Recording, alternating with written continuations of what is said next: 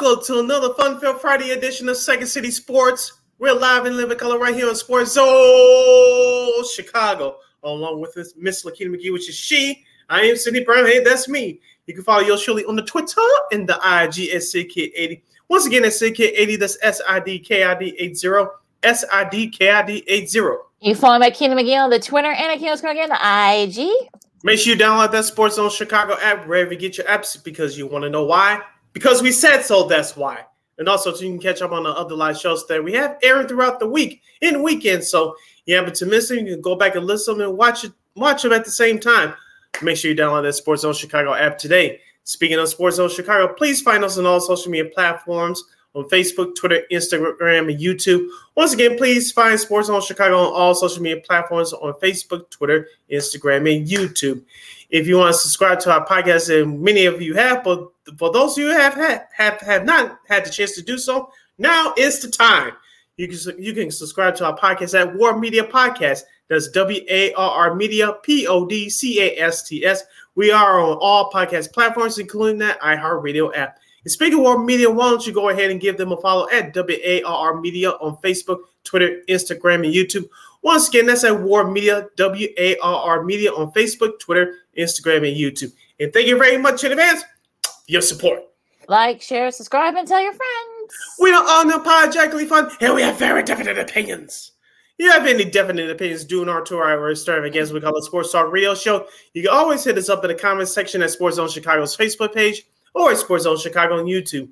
Type in your questions and comments in the comments section. Lakina will get them up on the screen for you. But if you decide to troll and or do something silly or stupid, I've given Lakina full power to give you fools to build and be a boot. Toodles. I love she says that. But before we begin, we must remind you that you also catch SportZone Chicago now available on Roku TV. That's right. So get on up, Chicago. Celebrate with the squad and get with the program. SportZone Chicago is now on Roku TV. If you already have a Roku television, just tap on that sports folder and download that SportZone Chicago app. If you don't have a Roku TV, you have some handheld devices laying around. Your iPhone, iPad, iTouch, your personal PC, or your Chromebook like I'm using right now. Just go to that Google Play Store, download that Roku TV app, and access SportZone Chicago through that avenue. So no more excuses. Celebrate the squad and get with the program. SportZone Chicago is now available on Roku TV 24 hours a day, 365 days a year, and 7 days a week, live and on demand. Anytime, anywhere. And you know we will provide. Provide hot or cold, I guess, in this case, since it's hot pretty much. Yeah, very hot. Whew. If you keep yourselves cool, I know it's been raining in some parts. I know it rained here this morning, but you keep yourself dry and cool here on Second City Sports. We got a busy show today. We're gonna talk some baseball right after the break. Of course, Lucas Giolito's been traded to the Angels. He starts tonight. We'll talk about that.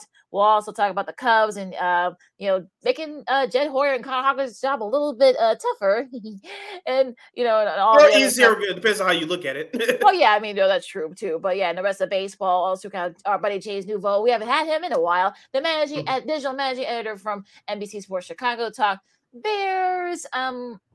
The Big Ten, as they just finished up media days, and of course, the passing of Blackhawks chairman Rocky Wirtz, and our girl Christine Manica from KXRB is back to talk about the latest Chicago sports happening. So let's get right to it and talk some Bears in the NFL. Now, of course, the full 7-on-7 drills that they'll actually don't do full pads till I think next week, if I'm not mistaken. Next Wednesday. Yeah, next Wednesday they go full pads, but. So 7-on-7, some things. So some nights I know that Justin Fields and DJ Moore have had some nice, a couple of nice touchdown passes. I know Jalen Johnson broke up a couple of potential TD passes in today's practices from various posts we follow. I mean, look, it's great. I mean, look, 7-on-7, look, you want to see, this is the type of stuff you want to see, and no major injuries, knock on wood, we'll get to the injuries in a little bit, but what do you think about what you've been hearing? Because, of course, some of these practices have been close to the public, but for what you've heard or what you've seen, do you like what you see or have heard so far, Sid? Well, at least for the offensive perspective, like what I've been reading and seeing and hearing. Of course, Justin Fields has been working with the wide receivers throughout the all season, and it looks like it's paying off early here in practice before they hit the pass next week. The one person I'm worried about in that receiving core, actually a couple. One is Chase Claypool. Of course, the last time we were on Lakina on Monday, he was on the PUP list. Now he came off that PUP list after we went off the air. How ironic is that? But he's in a contract year. He needs to prove a lot, not just to his teammates, but to himself. Of course, he was traded here last year for a second-round pick. So a lot is riding with him on the line for him and for this Bears team. The second wide receiver, I've been talking about him for the last couple of weeks, and that's Velus Jones, the second-year wide receiver out of Tennessee. Of course, he had some moments last year and not so hot moments. So let's see if he can take advantage of the opportunities. I'm sure, he's going to, bar an injury, of course, he's going to get some major run during the preseason. So hopefully he can take advantage and make the most of it. Yeah, absolutely. I think that's what you want to see, especially like you said, he's in a contract year, and so it's going to be interesting if Johnson can kind of like we talked about, to sort of make that breakout. Velus Jones, though, he's got a lot to prove from last year. So we talked about with some various people we talked about on the Bears front, and just sort of like that thing where you wonder, like, hey, can he be kind of like that guy? And I know that Chase Claypool, I should say, he and DJ Moore have been doing some drills, from the various people we've seen. Today. But look, it's really hard to kind of make any impressions on drills and stuff like that. These aren't full padded practices. They're not facing each other just yet. So you want people, you want guys to make sure that they're in shape, that they can sort of withstand the 17 game scheduling and that kind of thing. So as long, like I said, no one gets hurt. As long as guys like Justin Fields and guys like that don't get hurt. Cole Kmet got a sweet new contract. Look, that kind of stuff, I'm kind of like, okay, you know what, that's cool and everything. But like I said, but let's wait and see once these guys start doing the padded practices and things like that before we kind of like make any, really big impressions. Yeah, and speaking of impressions, did you check out that DJ Moore catch from Thursday's practice? I know the Bears social media staff tweeted it out. It was a nice catch. Like you say, it wasn't in pads, but still it was a nice catch. They were doing the red zone drills, and Justin Fields just put the ball right at the right spot, and DJ Moore went up and got it. Almost made a 360 turn into the end zone. It was a heck of a catch. So I cannot wait to see what DJ Moore brings to this Bears offense. We talked about when he was with Carolina Lakina for the last couple of years. He was the only thing that Carolina had in terms of being a productive player on offense. Now you have surrounded with other talent. Hopefully he can have a breakout year and make a big impression on Justin Fields. So in terms of once the games get going in September when they count for real. But I want to switch over to the defense. Of course, the secondary, as we said with the various guests that we had on the last couple of weeks previewing training camp, I like our secondary. I like Eddie Jackson. He picked off a pass yesterday in practice. You still have Kyler Gordon and Jaquan Brisker, both of them entering their second years in Bears uniforms. I expected them to improve. But in yesterday's practice, from what I read and saw, they did their thing, but Lakina, this is going to be another tiring storyline besides every pass that Justin Fields throws from here on out.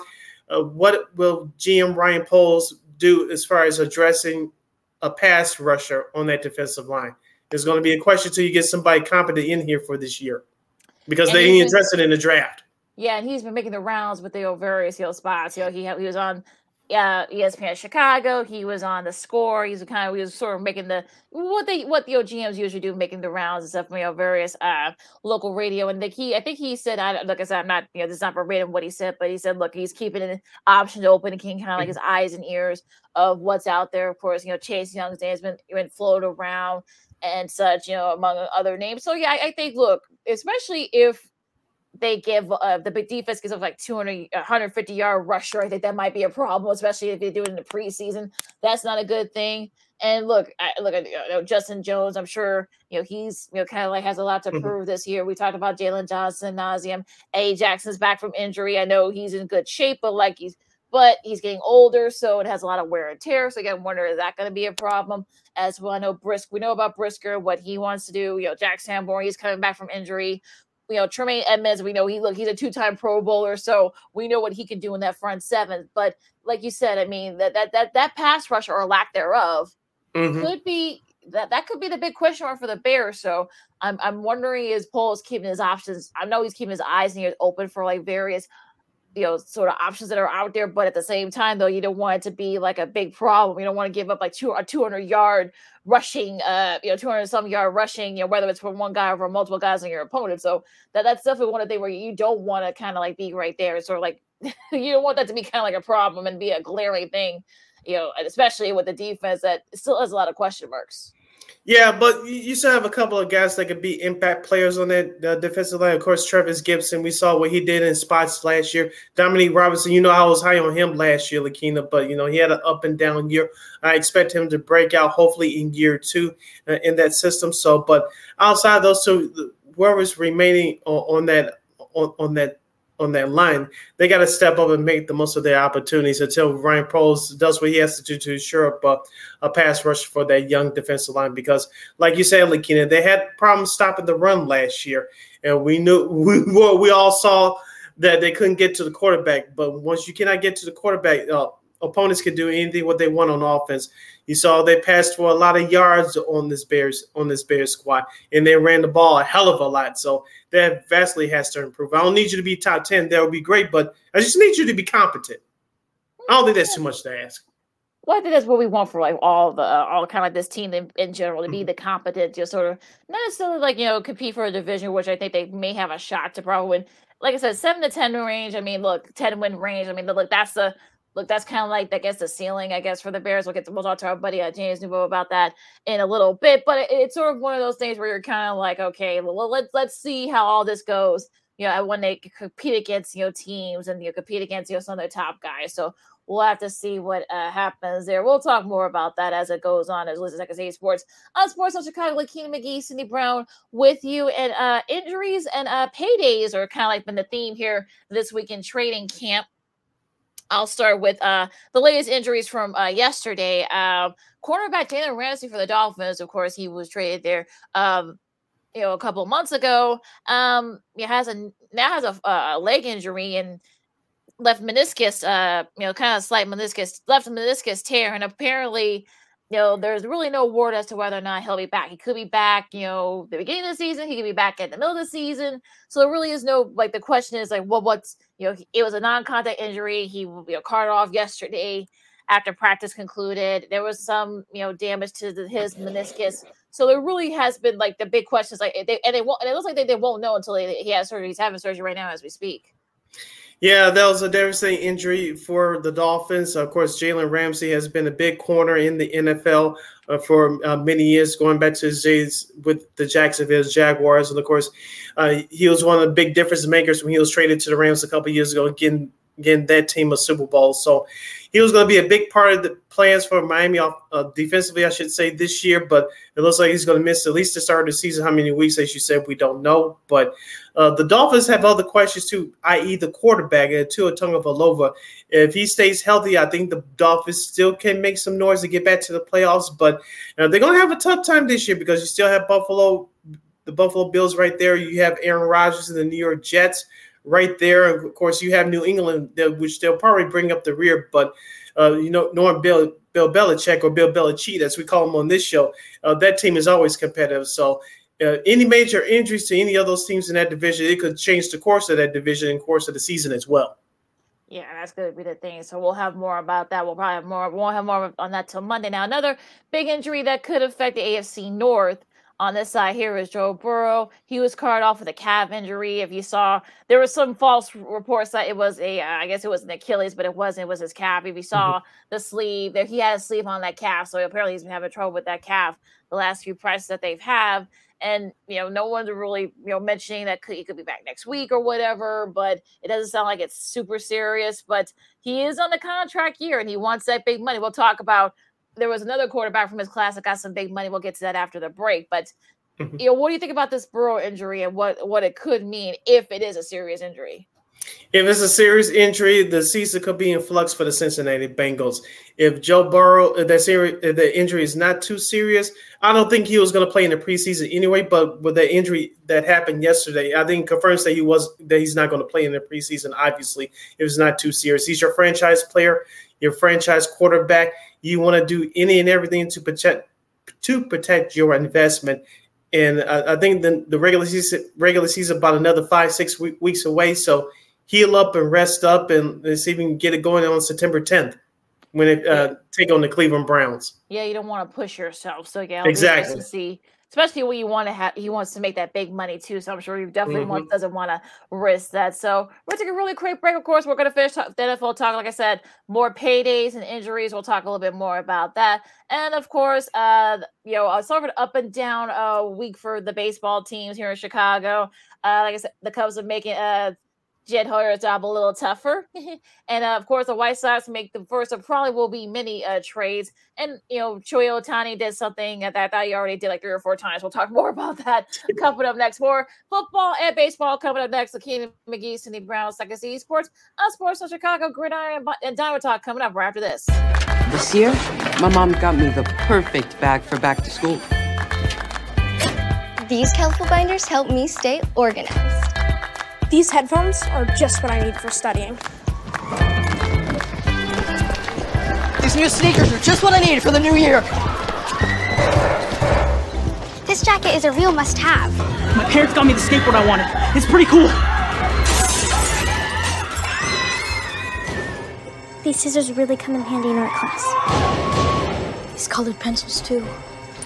These new socks, they can be a real lifesaver.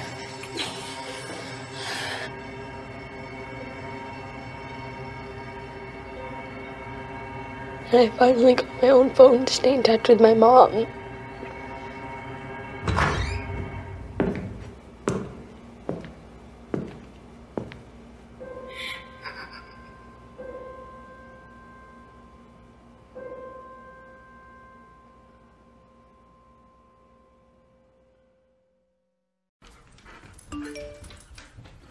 Trisha's having a sleepover tonight. Can I go? I wonder about Lucy's friends. What should I say? I know you're only 10, but one of these days a friend will offer you a drink. And alcohol at your age can lead to so many things. None of them good. So can I go to the sleepover? Lucy, I want you to promise me I something. finished my homework. Bigger promise. If there's any drinking, I want you to say, "No thanks, not my thing." Mom. I promise you, your real friends won't care. Deal? Sure. Really? I promise, Mom. They really do hear you. Did you pack your toothbrush? For tips on how to start the talk, visit underagedrinking.samhsa.gov, a public service message from the Substance Abuse and Mental Health Services Administration.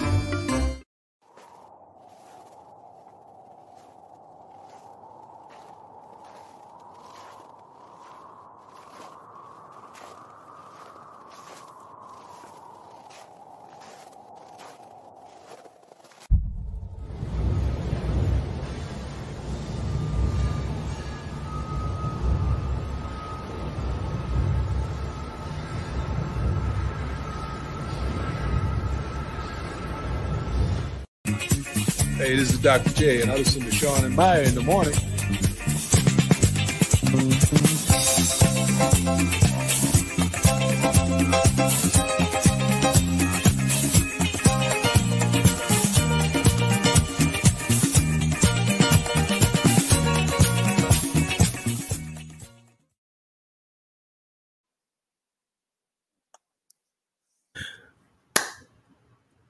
Welcome back. Welcome back to Second City Sports on this fun Friday Fun edition. We're live in living color right here on SportZone Chicago. That's Lakina. I'm Sid. You can follow yours truly on the Twitter or the X. I guess that's what Elon Musk is calling it these days. Oh, good grief. But anywho, you can follow yours truly on the Twitter and the IG at SidKid80. Once again, it's SidKid80. That's SIDKID80. That's SIDKID80. And you follow me at Keenan McGee on the Twitter X, I guess we're going to call it, for right now. And Akino's going to begin the IG. The Twitter X. We have less than 85 minutes left of this extravagance we call a Sports Talk radio show. You have any questions or comments for us, You can always hit us up in the comment section at SportZone Chicago's Facebook page or SportZone Chicago YouTube. Type in those questions or comments in the comment section. Lakina will get them up on the screen for you. All right, Sid, let's put a cap. I don't want not to put a cap, but finish up our NFL talk here. Some big money signings happening here. We teased a little bit about it before the break. Justin Herbert, the Chargers QB, got a 5-year, $262.5 million extension that ties him to the franchise through 2029. And I believe the number I'm trying to think is the I think the guarantee money is like 160 or 70. I might be wrong. You know, you got to double check on that for me. Yeah, he already has like over 14,000, almost 14,100 passing yards, which was the most through a player's first 3 seasons in NFL history. His 94 TD pass in that span are the second most in NFL history, 4 behind Dan Marino. And he also holds the Chargers single season records for passing yards and passing TDs.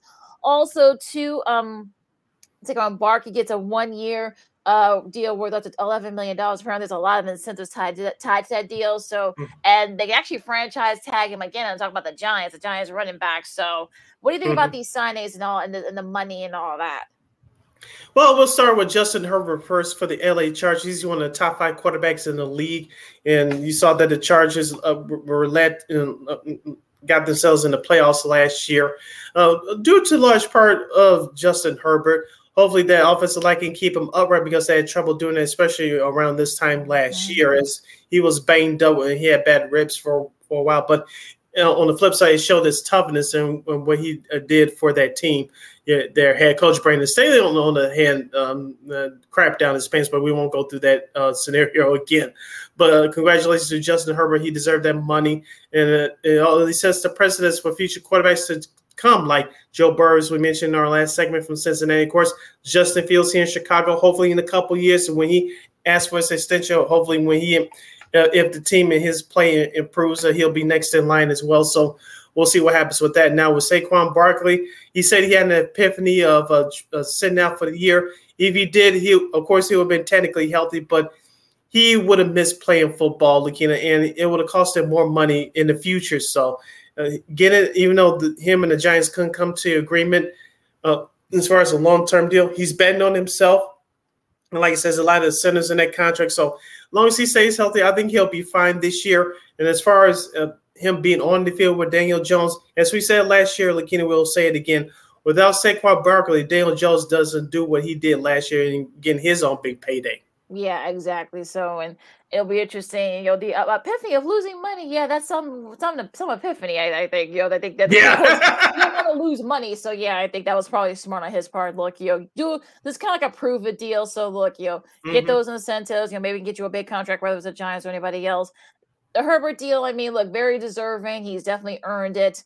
Like you said, they need to keep the O-line for the Chargers. Needs to keep him upright this year. That's been the problem. We had him kind of like running. He's not really a mobile guy, so that could be a problem. And I think, you know, for Coach Staley, I think he's definitely on the hot seat for sure, especially after what happened in that wild card round against the Jags last year. So where the Chargers jagged the lead, but you know, we won't rehash that. But yeah, I'll be interested to see what happens there. Well, we'll talk some more NFL later on with our girl Christine Maga, because there's a guy, speaking of running backs, there is a guy out there that visits the Jets and they may not let him out the building. We'll get to that in a little bit, but let's switch gears here to talk some diamond, talk some baseball.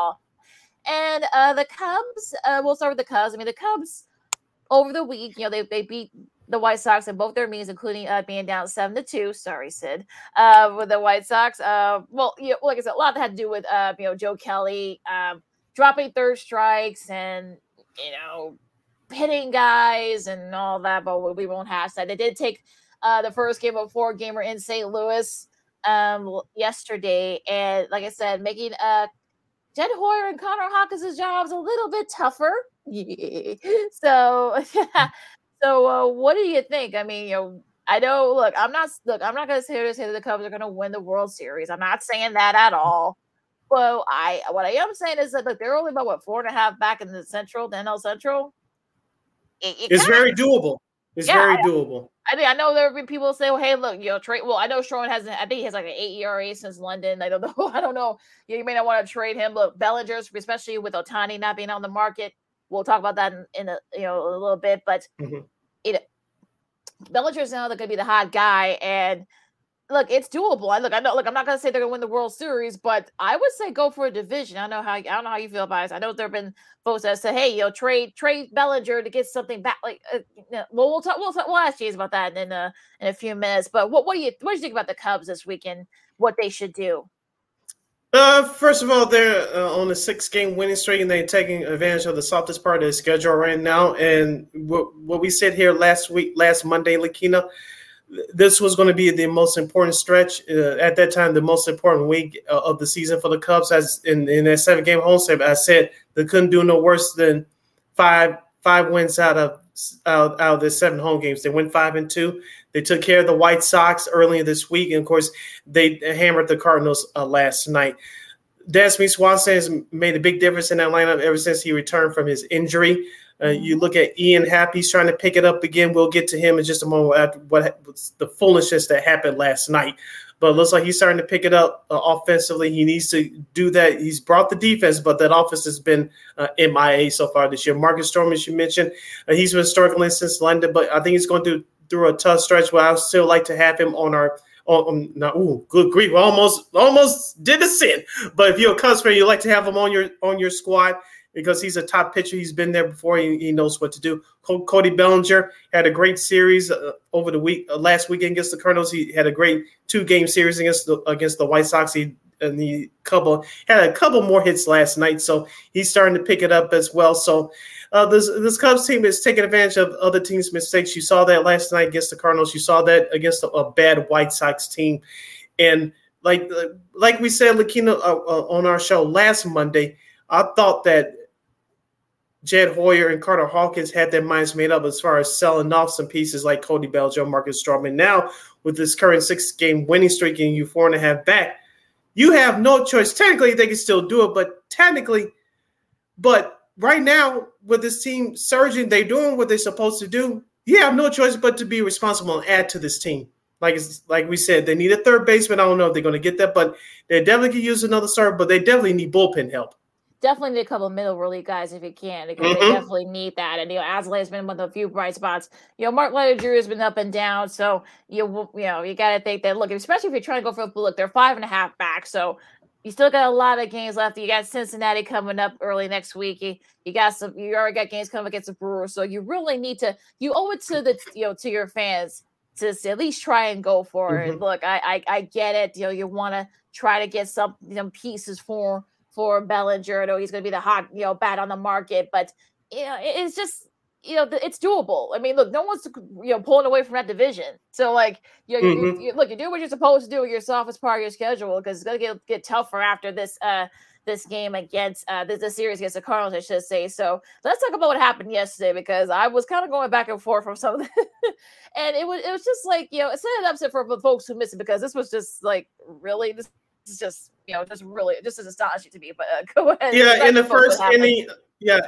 the first inning, Ian Happ accidentally hit Wilson Contreras, a one-time Cub, in the back. I think it was a side of the head in his catcher's mask, and Contreras had to exit the game.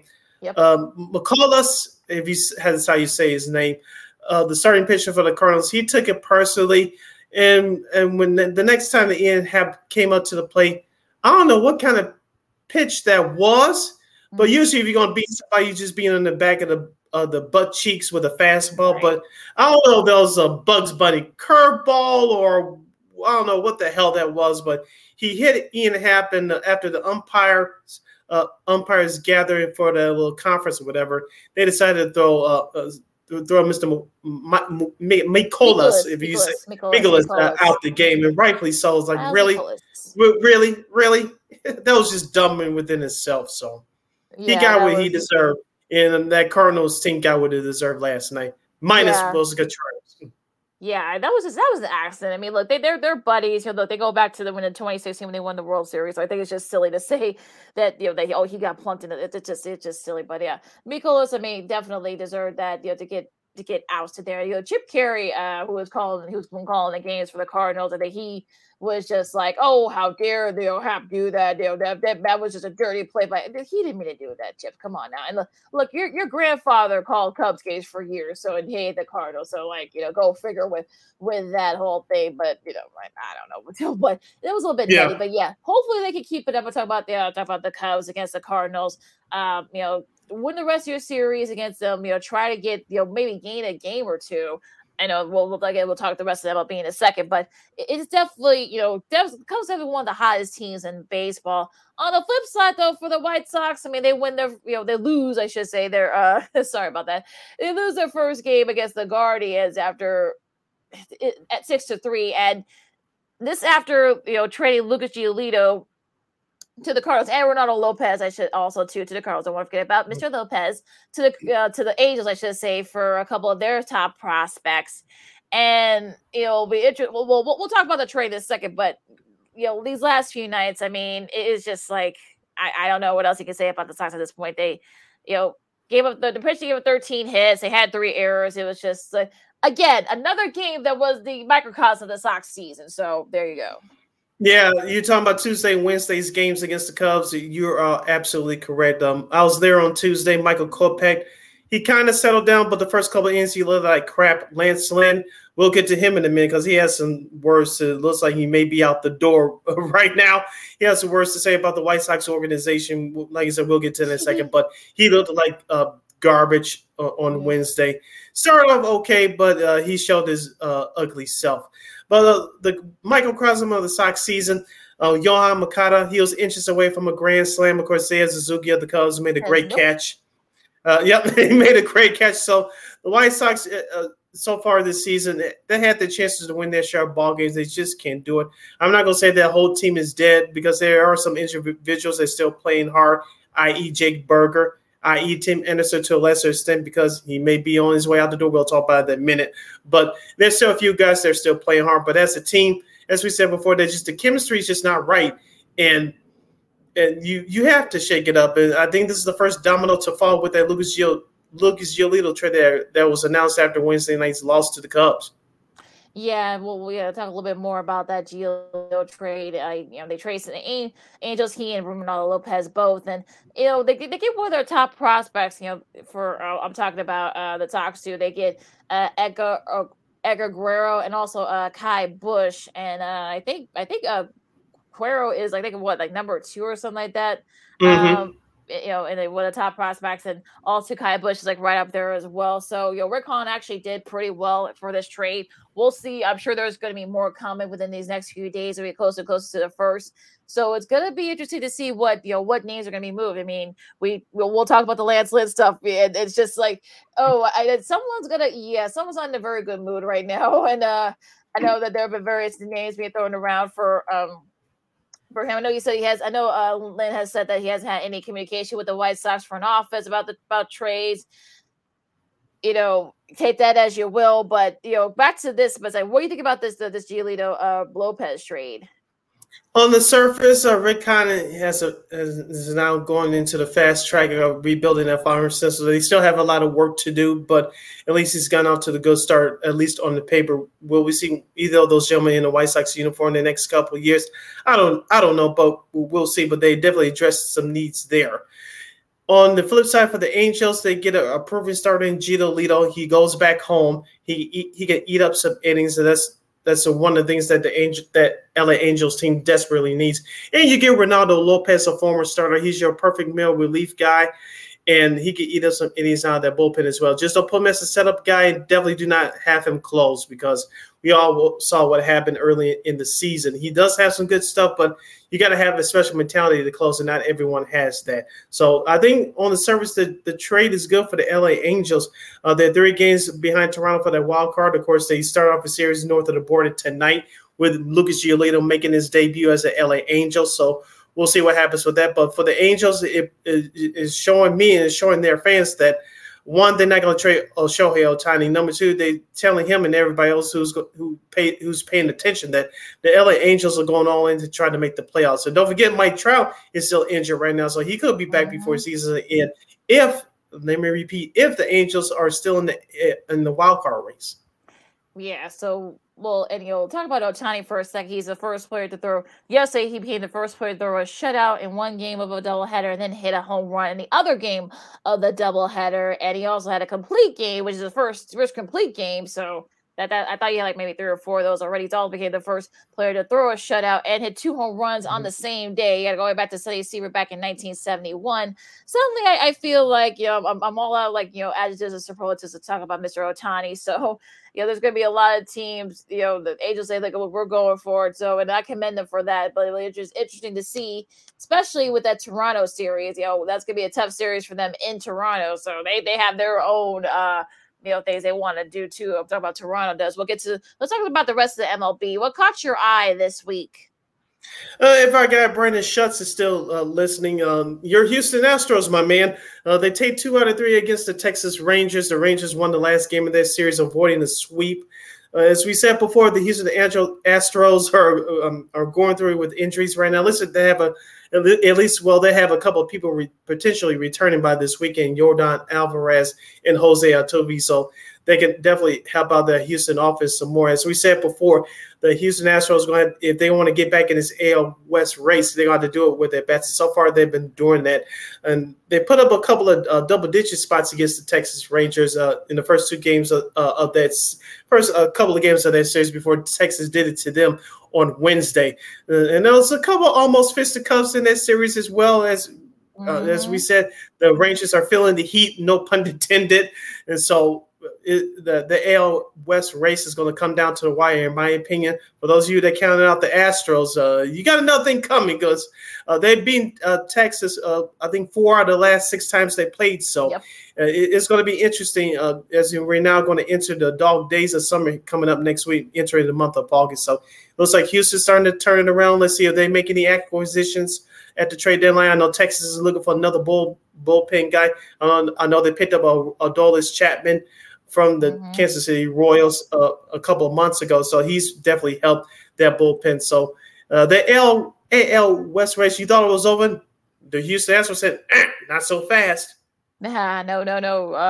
And also too, going back to Toronto. I mean, they win 2 out of 3 against the Dodgers, kind of getting them back into the series. Not only in the wild card, but also in the East because they're only 5.5 back. I know Baltimore and Tampa both had kind of like up and down weeks this week, so they can kind of sneak in there and go like, hey, remember us? So they can kind of make things interesting in that division too. And look, it's going to be interesting because they actually they channeled their inner Ted Lasso in that rubber match against the Dodgers. They're routing them 8-1. They took 2 out of 3, and just Bo Bichette, I think, had a really great series. I think Vladdy Jr. had a really good series as well. I know George Springer had a couple of big hits in that series as well. Matt Chapman has very solid series too. So solid in that series. So they're making things very interesting in the AL East. The Blue Jays are. Yeah, and going back to the AL West, your Seattle Mariners are 2 games over 500. Yay! 52-50. They take 2 out of 3 for the Minnesota Twins, and so they're still in the race. And we talk about the AL Central being hot garbage, which it still is. The NL Central, you could say that as well. The Milwaukee Brewers took care of the Cincinnati Reds this week, winning their series up there in Miller Park. I'm not calling it that new name. Of course, unfortunately, the Milwaukee Brewers and the Cincinnati Reds they don't play each other anymore this year. Nope. So the Milwaukee took 10 out of 13 games from Cincinnati this year. So, as I said before, for the Reds, they need to make a move at the deadline. I'm not saying mortgage your future, but they need a veteran starter or a veteran guy in that bullpen. More so for a starter, in my opinion. We'll see what they can do because the young team is still growing and adjusting to the pressure. For Milwaukee, can you get a big bat or can you get another strong arm in your starting rotation? We'll see what happens with them. Yeah, they need another starter. If nothing else, talk about the Brewers and all the Reds. I mean, I know that Low one thought that the Reds would probably be up there, especially this early. But again, we'll see if they can kind of keep it up. I think they're starting to kind of run out of a little gas a little bit. So we'll see what happens with that. Yeah, my Mariners, they had a couple of games back. This was on Wednesday. They had lost 580 straight road games when trailing by 4+ runs. They were down 5 in the 8th, and they came back and won that game. They last won such a game against the White Sox all the way back in 1991. That's the first year of the new Comiskey Park. That streak ended on Wednesday. So, a nice little showing there for the Mariners. Now, the Marlins, going to the NL East, I should say, the Marlins made a nice trade. They traded, they say their division, they traded for David Robertson. I guess death taxes and David Robertson getting traded. The veteran, of course, the veteran reliever, he's staying in the division. I'm a little surprised that the Mets decided to do that by trading him in the division, but okay, trade him to the Marlins, and it's just one of those things where they definitely need like that veteran reliever help, and I think that's been one of the things that's definitely kind of killed the Marlins. So I think they're going forward as well. They're kind of within striking distance, in the NL wild card. So that's probably why they decided to make this move. But I guess I don't know if the Mets are doing the white flag thing, but I guess it could be a nice little pick. I'm talking about Robertson, so we'll see. But yeah, it's going to be very interesting to see how all this kind of like how this manifests. Yeah, and staying with the NL East race, of course, Atlanta, they get swept by Boston at Fenway Park earlier this week. But I think they'll still be fine. The Philadelphia Phillies, as we said a month ago, Lakina, watch out for them here. They come. Look what happens. They take 2 out of 3 at home against Baltimore. Yeah, so that's definitely a nice little confidence boost there. Of course, also the Giants, after losing that makeup game against Detroit, and also, of course, getting swept by the Nationals, they did come back and do what they're supposed to and sweep that 2-gamer in that Bay Area series against Oakland. So that should help them. Just with the doctor order. Yeah, that's a little kind of like a little give me. I know Gabe Kaplan said it last night. I thought that was definitely something that they really needed, especially after losing those 4 straight. So definitely help them out a little bit there. And let's see, anything else we covered. We talked about Houston and Texas. Great. I think we covered pretty much everything in the there was a lot of offense yesterday. And I mean, offense as in like this, like there were 4 multi-home run games in one day with 5 or fewer games played. For context, there have been like about 5,000 days in MLB history where 5 or fewer games were played and they had like that many home runs. So there's been a lot of offense these last few weeks. And I guess, the dog days are certainly going to need that to keep everyone entertained. Yep, and the weather's heating up as well. The Cleveland Indians, of course, they took the first game of the 4-game Guardians, sorry. The Guardians took the first of 4 games, as Lakina mentioned last night, as they beat the White Sox 6-3. But they took care of the Kansas City Royals at home early this week, taking 2 out of 3. As we said about the NL Central, the AL Central is hot garbage as well. And Cleveland, just like the White Sox, been struggling with injuries this year, so they're really trying to keep up. We'll see what they do at the trade deadline. Because remember, Lakina, last year they did not make a single move. They won the division over the White Sox and won the wild card series over Tampa before getting blasted in the division round by the Yankees. Yeah, that was a bad taste there. And we'll see. Look, they're like right there in that and they're 1.5 back against the Twins, and they actually do play a lot. They do play a lot of each other in these last like 7 weeks of the season. So I'm sure they may do. They definitely need some bullpen help and some extra arm. Talk about the Guardians. So they'll be interested to see what they do. And also the Twins. I mean, look, they can always use another starter. The Twins. So. Yeah. Excuse me, they desperately need a starter. So we'll definitely see. We'll see. I mean, look, it's going to be the 31st when we come back on Monday. I'm sure there's going to be a lot of trades. They might be coming fast and furious. So we'll keep you guys updated on that. So as we're doing the schedule time for this weekend, and no Peacock games. I think they're. I don't think they're. No, we have a Peacock game this week. Oh, there is. Oh, well, Apple TV Plus. That's what I meant to say. My bad. We have at least one tonight. Yeah, we have one tonight, and that's the Cleveland Guardians and the Chicago White Sox. That's at 6:10 p.m. So for all you White Sox and Guardians fans, you can watch that game live if you have Apple TV Plus. Of course, note that start time for the White Sox game tonight. That's at 6:10 p.m. because there's a Jake Owen country music star concert following the game. Oh, okay, yeah, because I don't have it on. They don't have it on the Peacock network. I mean, Apple TV Plus on here, so I don't know what what happened with that. Yeah, I'm looking right at it, but yeah, thank you, Sid. You see the assist from my buddy here, Sid. There, Detroit and Miami. Detroit and Miami, they start their series. The Yankees and the Orioles. That should be a fun series. The Yankees desperately, and I think Aaron Judge should be back. I think this weekend. So hopefully, hopefully they can definitely get a little bit of a spark there. Philadelphia and Pittsburgh, battle of Pennsylvania. We talked about it. The Angels in Toronto will be Giolito versus Kevin Gossman. That should be a fun matchup there. Washington and New York, Milwaukee and Atlanta, Minnesota and Kansas City. Minnesota and Kansas City. Okay, finish on the rest of that weekend series here. Tampa Bay at Houston. The Cubs and the Cardinals continue their 4-game weekend series down in Missouri. We have Oakland at Colorado. Seattle at Arizona. Texas at San Diego. Cincinnati at LA to take on the Dodgers. And the Red Sox will take on the San Francisco Giants. And your national TV games for this weekend, you got Detroit and Miami. The FS1 game of the week, that's going to be at 3:10 tomorrow. And the regional coverage on Fox, you got Boston at the Giants, and Tampa Bay and Houston. And I think the Chicago area is going to get that game. I'm not going to say Tampa Bay and Houston. That should be a fun series. And the Peacock game, this should be fun. Definitely going to be checking this game out.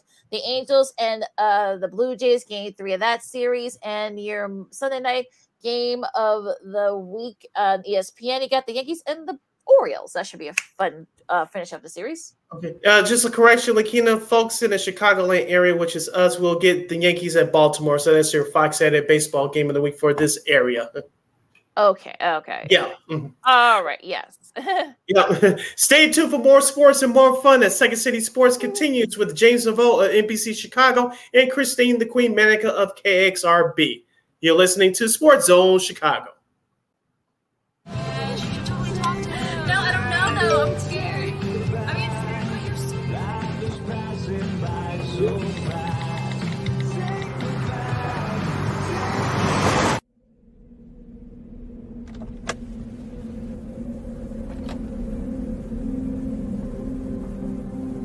Do you know that you're in my lane?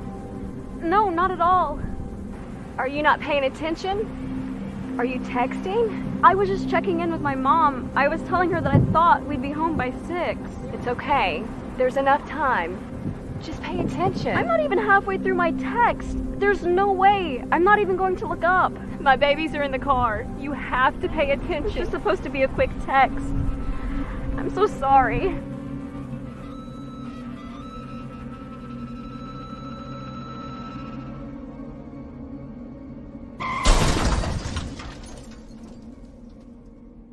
Hi, I'm Tom Brady, the director of DODEA. September is National Suicide Prevention and Awareness Month. The simple act of reaching out and caring for those in our communities is something we all can do. Just being there for someone you care about can be a tremendous first step in getting them access to confidential resources and support that they need. It only takes one person and one small act and 1 minute to make a difference. Let's make a difference.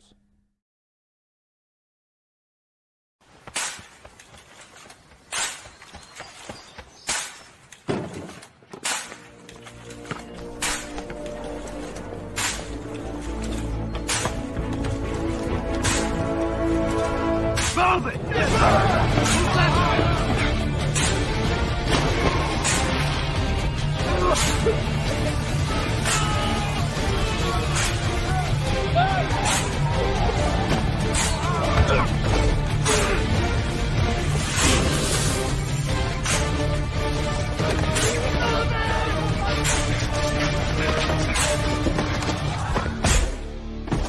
Many will hear the calling.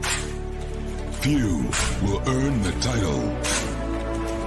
United States Marine. The few, the proud, the Marines.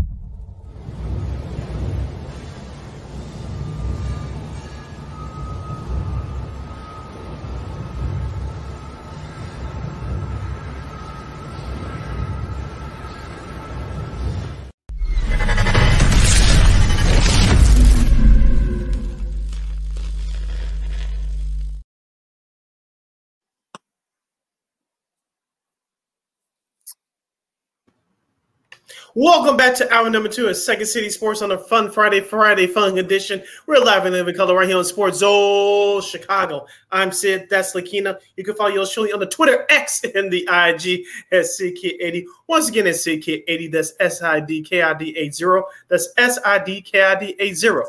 You follow me at Keenan McGee on the Twitter and at X, and at Keenan McGee on the IG. Easy for me to say. We have less than an hour left of this extravaganza we call a Sports Talk Radio Show. If you have any questions or comments for us, especially for our next guest, you can hit us up in the comment section at SportZone Chicago's Facebook page or at SportZone Chicago on YouTube. Type in those questions or comments in the comments section. Lakina will get them up on the screen for you. And just a daily reminder, you can catch SportZone Chicago also now available on Roku TV. All right, so let's get right to it. It's been a while since we had him on. Of course, we're happy to have him back. Of course, we're going to talk good, kind of sort of the spectrum here. Of course, you can catch him. You can read his stuff on NBC Sports Chicago. He is the managing digital editor there. He is the one, the only, the fabulous Mr. James Nouveau. James, what's up, dude? How are you? I just keep hearing the promotion and my title at NBC. That's awesome. And you guys are right. It has been far too long. I'm so happy to be back with you both. Yes, same here. Same here. Sid, you got the first question for Mr. Nouveau. We'll start out with college football. Of course, you were there with our guy Tony Gill, your colleague over at NBC Sports Chicago. Of course, the big storyline. No, now we're talking about Ohio State's quarterback battle, but the Northwestern Wildcats and their hazing football scandal, which looks like stories continue to grow in lawsuits by the day. But what was the atmosphere like in Indianapolis, and now interim coach David Braun? He looks like he was caught, obviously, like a deer in headlights, and trying to handle and all this. So, what was that feel around Indianapolis as he was trying to field questions from you guys in the media? I mean, I think you summed it up really well, Sid. I think that Coach Braun definitely was not expecting to be kind of thrust into this position when he took the job of defensive coordinator with the Wildcats back in January.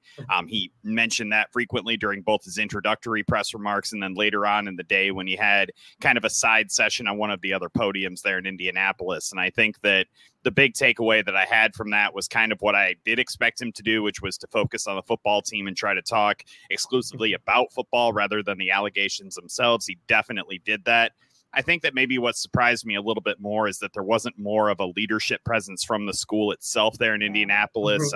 The players, of course, did opt out of participating. He did talk to them about that and said that it had been the players' decision. They wanted to focus on football. So I think that that was kind of expected. But I would have thought that the athletic director, Derek Gregg, or perhaps the university president, Michael Schill, would have made a little bit more of an appearance out there in Indianapolis just to make sure that David Braun wasn't the only one fielding questions about this, was not here when most of these alleged activities were taking place.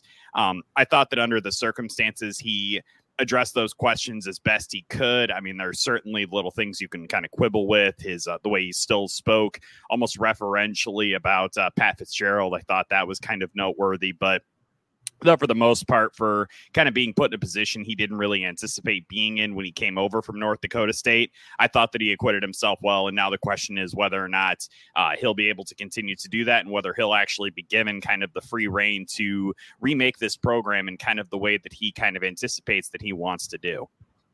Yeah, James, that whole thing, I mean, I saw a little bit of the Big Ten Media Day, and look, he did what he could. I mean, you saw a little bit beads of sweat on the top of his head. I mean, that poor guy, he was just like, he kind of, didn't think he would actually deal with this. So what do you think is going to happen to the program? I know they're not going to pause, obviously, because they're getting, too close to the season. You're only just like about a month away, but, can you see them perhaps maybe, I don't want to say forfeiting or pausing, but do you think that maybe, is there a chance that this could, the distraction of everything, could they perhaps maybe, pause the program? Like, I don't know. What do you think? I do not think that there will be a pause to the program, at least not right now. It definitely seems as though they want to go all systems go for the football season. I think the one thing you could potentially see the brakes applied to a little bit is the Ryan Field renovation project. They were going to tear down the stadium, build a new one on the site in Evanston, was already facing opposition. But I think that with everything that's been going on around the athletic program and with some donor dollars at stake, I do think that they are going to hit the pause button on that. I think the football team itself is going to continue to play. We may still see some more decommitments from recruits. I think that could potentially still happen when the transfer portal opens back up. I am curious whether players are going to leave Evanston because of this situation. I think that the main thing they're trying to focus on right now is just getting ready for the regular season. That first game against Rutgers, they want that to be an us against the world type of thing, right? That's kind of how David Braun framed it as adversity that they were going to overcome. You can question whether or not that framing is appropriate, considering that there are multiple coaches still on the staff that may be implicated in some of this hazing. There are still players who may have overseen some of it. I think that those questions will all still need to be answered. But in terms of a pause of the program itself, I don't think that's going to happen. But those kind of extra projects like the Ryan Field renovation, definitely expecting that to kind of take a back seat right now. We're still starting to see the effects of the Northwestern scandal, with the hazing scandal affecting a couple other programs in the Big Ten. I'll start with the Minnesota Golden Gophers. I like PJ Fleck personally. I remember watching him play 20-some years ago at Northern Illinois, but he's one of those fiery guys. Of course, he's the head coach of the Golden Gophers. Of course, that team didn't quite – they still had a good year, but they were supposed to take the next step, and they didn't. But now there's some stories coming out of his program about potential hazing and things along that line. What did you get the rep from talking to people around that program during media day?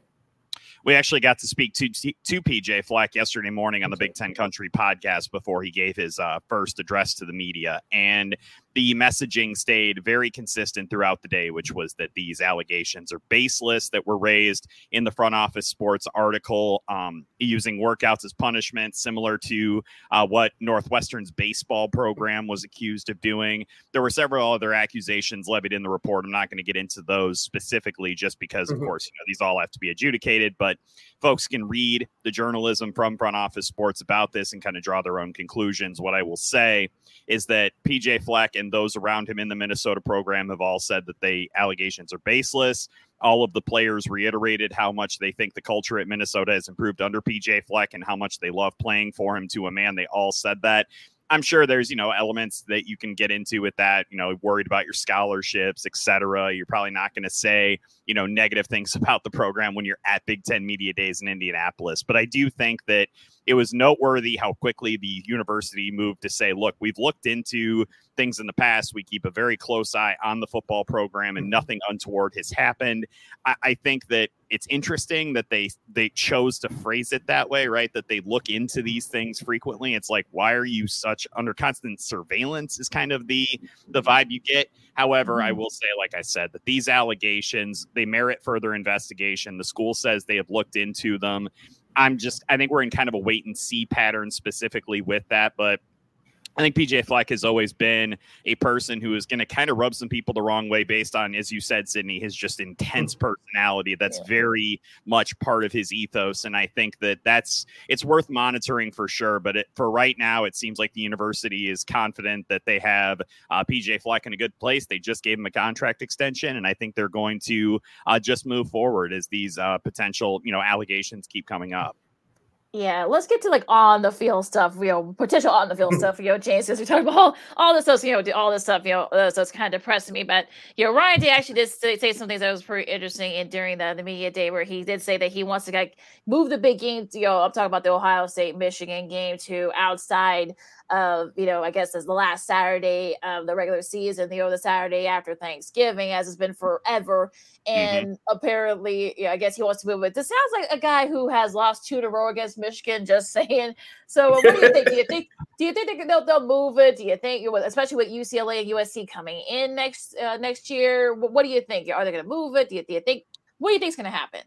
Okay, so I think the thing to keep in mind here is that the reason that this is becoming such an issue is because the Big Ten is moving away from divisional play, right? They are only going to have the top 2 schools go up against each other in the championship game. And so that's on everybody's mind, right? Like, would Michigan, Ohio State, would they have to play back-to-back weeks? The thing I wonder is when they expand the playoff to 12 teams, there's certainly a possibility that if Ohio State and Michigan were to split those 2 games, that they could potentially have to play each other again in the playoffs. So it would be 3 times in one college season. And so I think that it's realistic to discuss this. And Jim Harbaugh was asked about this. Ryan Day was asked about this. I asked Blake Corum about this, the running back from Michigan. To a man, they all basically said iterations of the exact same thing, which was, we will play this game whenever it is on our schedule. It does not matter to us when this game is. The people it matters to are the fans, television networks, and advertisers. Those are the 3 groups that this game, the timing of it, matters to people. And I think that the way they're going to look at it is very similar to the way like the Big 12 looked at it when they got rid of the divisional format out of necessity, of course, because they lost teams. But they still had that possibility that, say, like an Oklahoma and an Oklahoma State would have to play 2 weeks in a row, right? Like that was the kind of thing that they invited. But they also knew that there are other teams in this conference that could potentially get into that championship game. And so while that is a very real possibility of playing back-to-back weeks, tell that to USC, tell that to Penn State, tell that to Maryland, tell that to these teams that think that they have what it takes to potentially get into that game. And I don't think they're going to move one of the biggest traditions in college football just because of the possibility that Michigan and Ohio State would have to play 2 weeks in a row. I get the sense they'll keep it right where it is. And I think that when you add USC into that mix, I think that it's going to really impact the competitive balance of the Big Ten. And I don't think it's going to just be year after year of those 2 schools facing off in back-to-back weeks. Another surprise team that did well in the Big Ten last year, even though they struggled down the stretch, and that's the Fighting Illini. I know head coach Brett Bielema is still feeling good about his squad going into this year. James, of course, I know you lost a few guys to the NFL, but what was the sense around him as you talked with him, along with some of your other media colleagues this week, about what's the expectations for the Fighting Illini this year? Because last year they were the hunters. Now this year they'll be the hunted. Yeah, I got to talk to Keith Randolph, got to talk to Johnny Newton, got to talk to Isaiah Williams, all of whom could potentially be drafted in the next year, all really anticipate being drafted in the next year. Heck, Johnny Newton could be another first-round pick for the Illini at the defensive tackle spot. And I think that the one thing that they all preach, and this includes Brett Bielema, is that they weren't satisfied with the way last season ended. A lot of people point to the fact they were 7-1 at one point in the season. You know, they lost Devin Witherspoon to the NFL. I feel like those types of things, people are going to look at those as like, well, they can't possibly get back to that level again after the losses they've incurred, etc. I think that what they're looking at is, look, we are a fairly consistent program. We're one of the programs that has been affected the least by transfers out of the program. Like, yes, they did add Luke Altmaier and Josh Paddock at quarterback this year. And so there's going to be some adjustment there. But what Illinois is like really preaching right now is that there's a consistency and they're going to build on last season. And I think that's something that's been sorely missing in Champaign, whether it was Ron Zook kind of falling off the map after Illinois got to the Rose Bowl in 2007 or what have you. I think that this program is emphasizing consistency. And I think that they look at the Big Ten West this season as something that could potentially be wide open. Wisconsin is ushering in a whole new air raid offense. Like, that's so crazy to think that running you could potentially have that. You've got Penn State, who has an unproven quarterback. You've got Minnesota, who's got an unproven quarterback. You've got Iowa, who struggled to score points last season. I mean, you have all of these things that kind of work out where Illinois feels like they potentially have an avenue into the Big Ten championship game. And I personally can see it. It wouldn't shock me. There's probably 4 teams in the West. It would not shock me if they got into that championship game. But what Illinois is most concerned about and what they keep preaching is just how consistent everything is becoming in Champaign. And that seems to be the mission from everybody that I spoke to about the program. That's actually been lacking those last couple of regimes. So, like you said, with the Zook era, you thought that maybe they would build something, but after that Rose Bowl appearance, but they kind of, steadily fell off. We saw what happened with Lovie Smith when he was there, just couldn't really get it going. So we'll see if they can sustain that success. Now, staying in that Big Ten West, James, Wisconsin, like you said, they're doing totally. Luke Fickell's there now, coming from Cincinnati. They know how to do. They've done the air raid offense there. Totally different from Wisconsin. It's not going to be the running back. It's not going to be the emphasis there as it always has been. Through I think like 3 or 4 regimes. So what do you think? Do you think Wisconsin kind of get back to that near the top of that Big Ten West? What I will caution about just solely thinking they will throw the ball, yes, they're going to have a lot of really good wide receivers. They've got Chimere Dike still in town. They've got Skylar Bell. They got some really intriguing transfers. I think that Wisconsin's going to throw the ball plenty with Tanner Mordecai. Like, that is all Phil Longo loves to throw the football with his offenses, and that is why Luke Fickell brought him to Camp Randall. And I think that we are going to see a lot of that. What I will caution, though, is that they still have a really good running back room. Braylon Allen could potentially be a day 2 draftee at the running back position. I think he had a fantastic season last year, could be poised for another one this year. The thing that I wonder with Wisconsin is just they're going to have to find the right balance, right? They're going to have to find that ability to how often are they going to throw the football versus running it? And I think that that's something that I'm really curious about with Wisconsin, because I think that they've really spoken a lot about that urge and that need to throw the football, but finding the right balance of that with their running attack, I think is going to be really critical. And I think that when you look at their schedule this season, who are their crossover games? They've got Rutgers, right? They've got Indiana. Those are both very winnable games for the Badgers. And then they also have just a pesky game at Camp Randall in late October against Ohio State. So I think that Wisconsin has the schedule that they need. A lot of their tough games are at home this season. I think Illinois is probably their toughest road conference test of the season, perhaps Minnesota later in the year. I think that Wisconsin, so long as they can stay healthy, can find that balance and really compete in the West. It's just a matter of whether or not Tanner Mordecai will be able to deliver when the lights turn on at Camp Randall. You're listening to Second City Sports on SportZone Chicago, the Friday edition. Sid Lakina hanging out with you. We're talking with James Savot of NBC Sports Chicago. Before we move on, James, I want to go back to ask you about Michigan. Of course, there are stories out there about Jim Harbaugh potentially being suspended for 4 games for quote-unquote recruiting violations, whatever the hell that means, laughing out loud. But do you think that Michigan, the way their season ended last year in the surprise shootout loss to TCU, do you think they have enough to get back to the college football playoff and perhaps the championship game?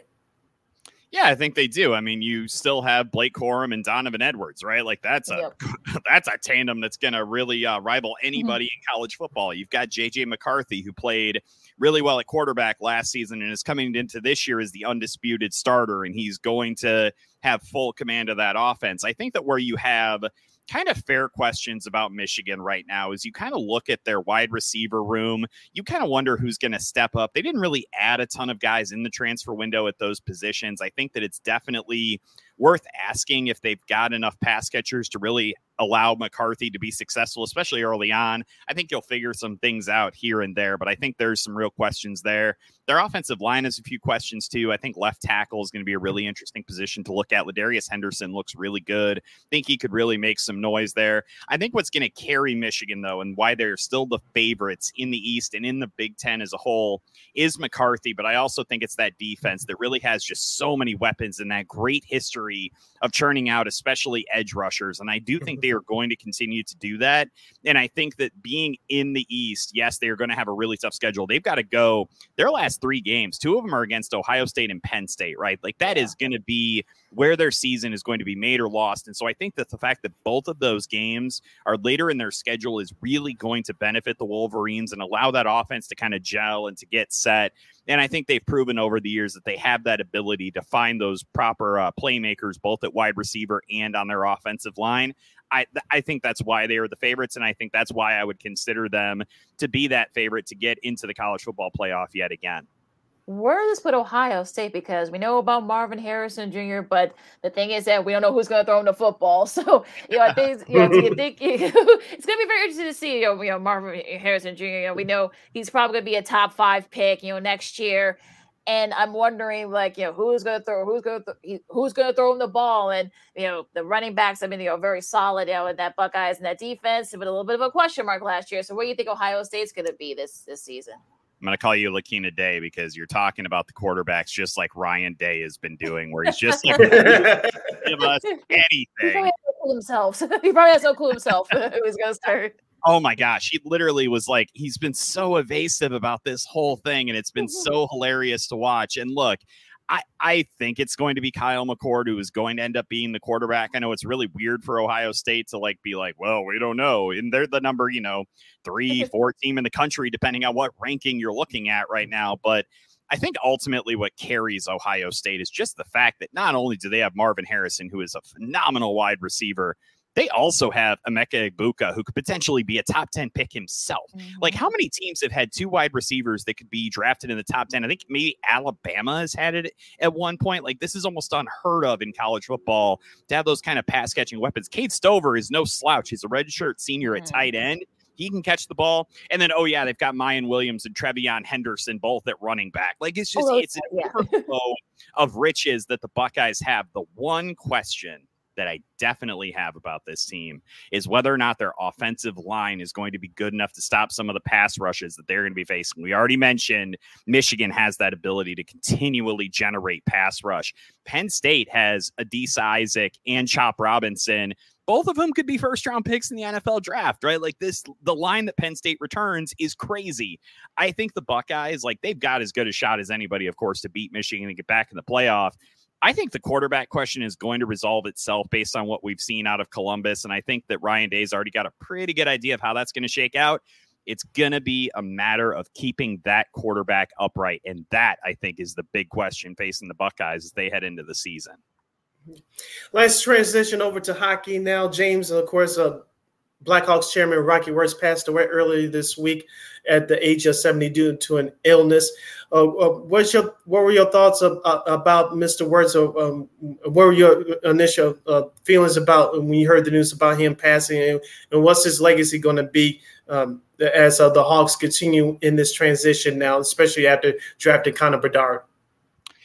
I think that there's a weird kind of poetic symbolism to all of this where Bill Wirtz, Rocky's father, died right as the team was bringing Patrick Kane and Jonathan Taves into the fold, and it ushered in this new era of Blackhawks hockey. And I think that they needed somebody like Rocky to kind of be a visionary and to see how are we going to make this team relevant on the national stage. We've got to get them on local TV. We've got to get fans invested. We've got to invest money into the team itself. They quickly became one of the biggest spenders in free agency after Bill Wirtz died and Rocky took over. They brought in, everyone remembers Marian Hossa, but it was really Brian Campbell and Cristobal and Joel Quenneville. Like, they went out and got these really high ticket items. And no, they didn't necessarily work out in the best of ways in the cases of Hugh A and to a lesser extent Campbell, but it showed that they were serious about being competitive. And Rocky Wirtz kind of was the impetus behind a lot of that.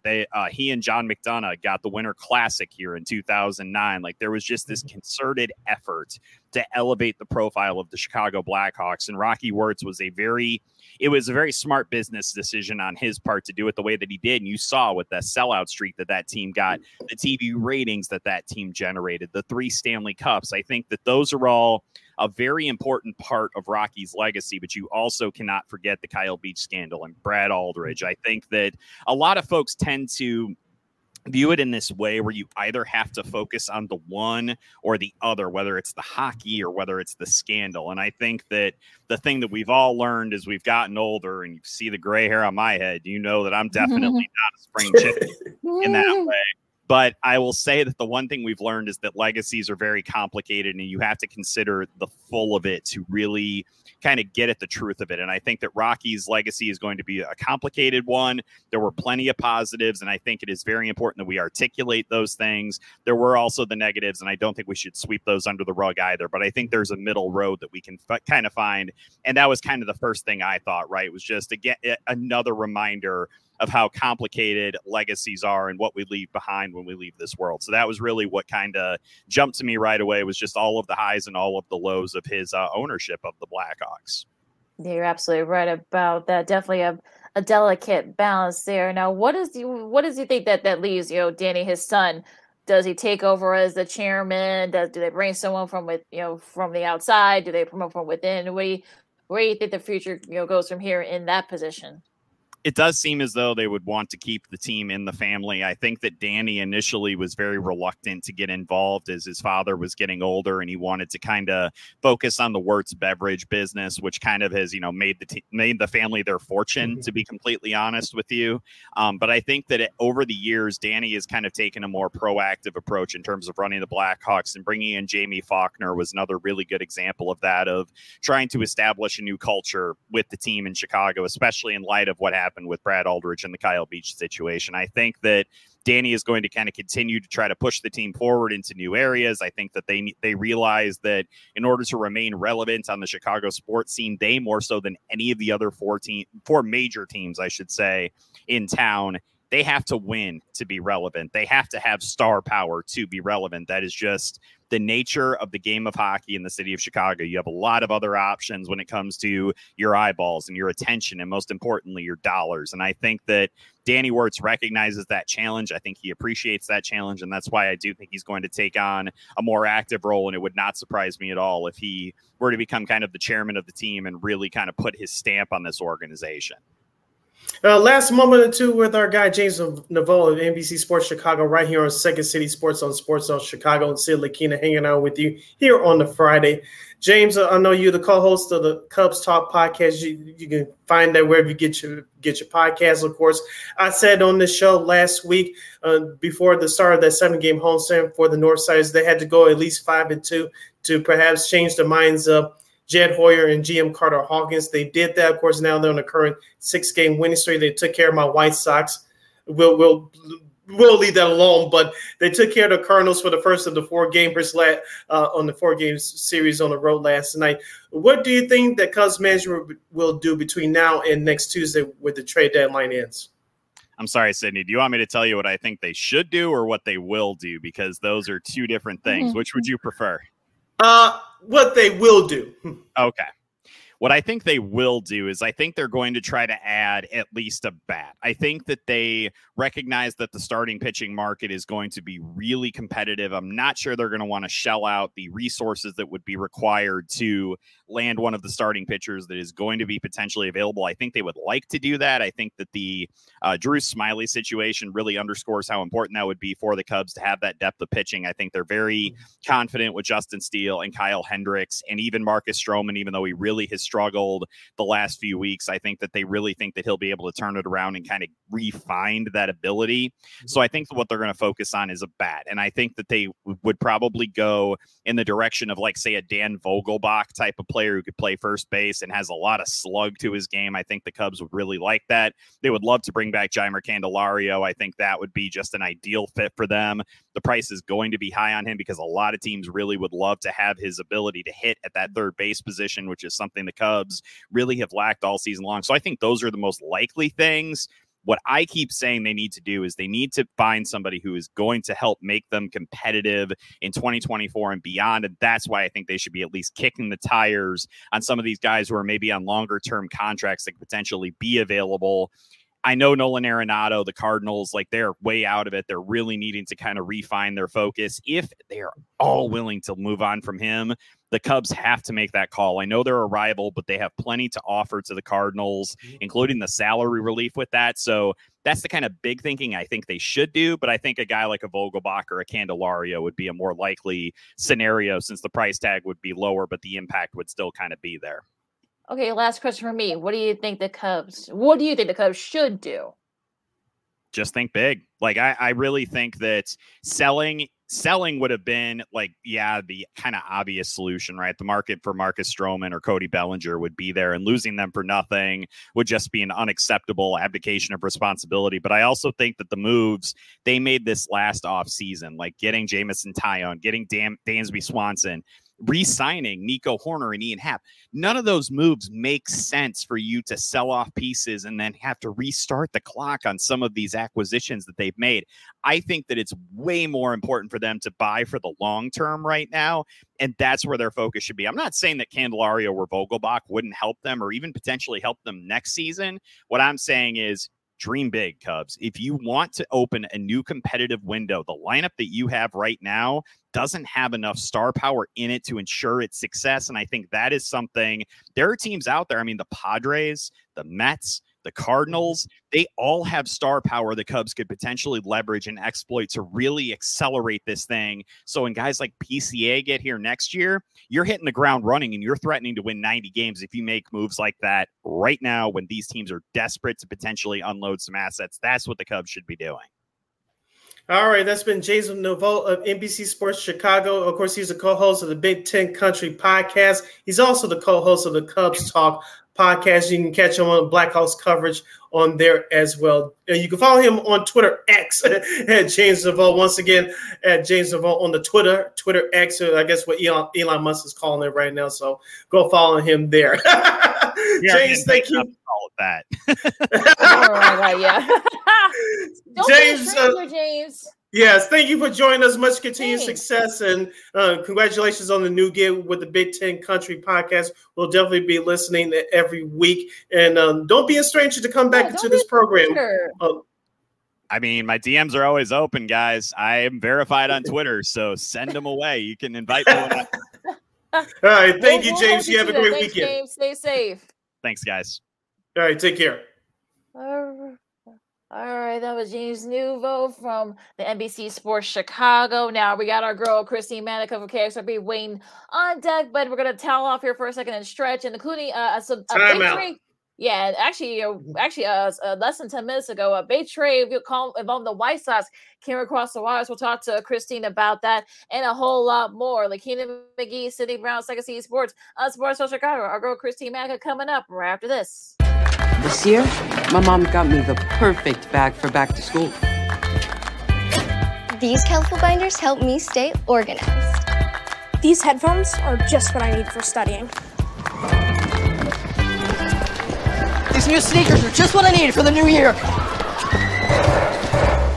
This jacket is a real must-have. My parents got me the skateboard I wanted. It's pretty cool. These scissors really come in handy in art class. These colored pencils, too. These new socks, they can be a real lifesaver.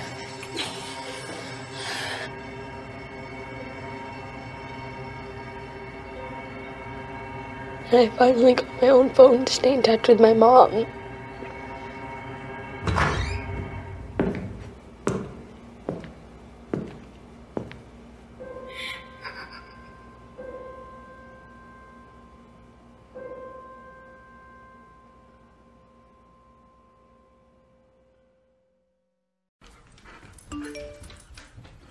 Trisha's having a sleepover tonight. Can I go? I wonder about Lucy's friends. What should I say? I know you're only 10, but one of these days a friend will offer you a drink. And alcohol at your age can lead to so many things. None of them good. So can I go to the sleepover? Lucy, I want you to promise me I something. finished my homework. Bigger promise. If there's any drinking, I want you to say, "No thanks, not my thing." Mom. I promise you, your real friends won't care. Deal? Sure. Really? I promise, Mom. They really do hear you. Did you pack your toothbrush? For tips on how to start the talk, visit underagedrinking.samhsa.gov. A public service message from the Substance Abuse and Mental Health Services Administration.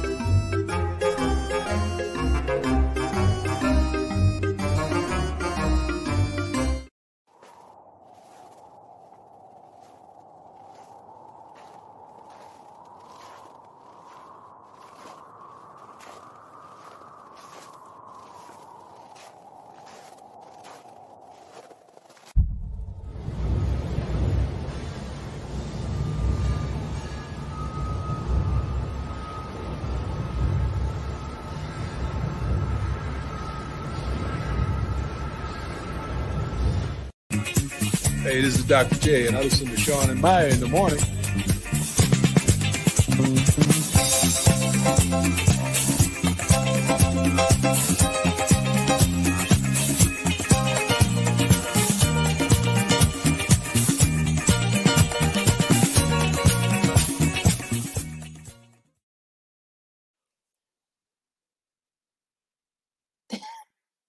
Welcome back to Second City Sports, our Friday Fun Friday edition. We're live in living color right here on SportZone Chicago. This is our last break of the show for today and for the weekend. You can follow Yoshili on the Twitter X and the IG at SidKid80. Once again, it's SidKid80. That's SIDKID80. SIDKID80. You can follow my Keenan McGee on Twitter X, I guess. McGee on the IG. Yeah, there's to that Elon Musk. But anywho. We have less than 25 minutes left of this extravaganza we call a Sports Talk Radio Show. Those last minute questions or comments in the comment section, you can put them in there at SportZone Chicago's Facebook page, SportZone Chicago's Facebook page, or at SportZone Chicago on YouTube. As you mentioned, type in those questions or comments in the comment section. Lakina will get them up on the screen for you. Okay, she's back for her bi-weekly visit for this time of year. Easy for me to say. She's our girl, one of our besties, the lovely, the talented Miss Christine Mack from KXRP. Christine, how are you? Hey. Good. How are you? Good. It's been a very busy Friday, especially for your White Sox, Christine. And this trade actually, well, it's not official yet, but it has come across the wires. It's according to Joel Sherman and Ken Rosenthal. The Dodgers are close to an agreement to acquire both Lance Lynn and Joe Kelly from the White Sox. Get him out of here. Yeah, hasn't been official yet, but it looks like there's optimism that there could be a deal in place within the next few minutes. So what do you think, Christine and me, especially with the Giolito and Ronaldo Lopez going to the Angels? Yeah. What are your thoughts on these?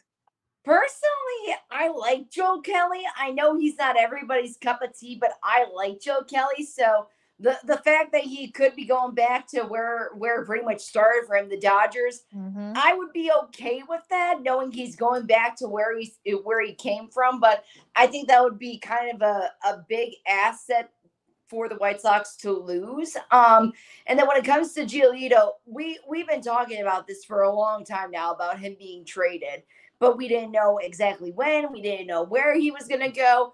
So the fact that he's going to Chris's team and he's going back home, that's kind of fitting for him too. It seems like he's got a little bit of a personal life issue going on. I don't know what it is, but it just seems like there's some stuff going on that has to take precedent with family. So if he needs to go anywhere, that's the team to go back home. Christine, just to focus on the field for the White Sox. I know it's very hard to do, especially so far this year. But I was at the game on Tuesday against the Cubs. They had their chances, but Yohan Moncada got a grand slam taken away from him. Of course, on Wednesday they blow a 5-run lead in the fifth inning. It just got ugly. But from your outsider's perspective, do you think as a team as a whole that team is quit? Or do you think you still have some players in there that are still trying to fight to at least be professional? I wouldn't say that they quit. The term that I would use is more lost. There was so much hype with Grifol and this team and saying how we're going to have, Tim Anderson leading the way. We're going to have Eloy, Moncada, everybody pretty much. And I think the hype for the season, it's now leading to its expectation. And I've heard this a couple of times being thrown around that Pedro Grifol has bit off more than he can chew, so to speak. It's difficult when you're coming into a team that's not necessarily your own. We have players on here that's never worked with Pedro before, but he knows how to relate to them better than the Johnny Cash lookalike, as I like to call him. But you know what I mean? Like it was Tony that got all those players in the White Sox organization now, and Pedro's just kind of coming into it. So it's difficult when it's not your team that you're working with.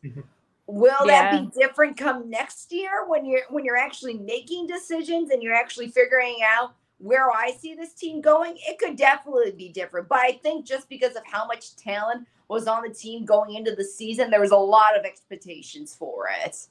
Yeah, it'll be interesting to see. Like, who do you guys think is probably going to be on the move? I know Eloy could be on the move. I've seen some real trade rumors about him.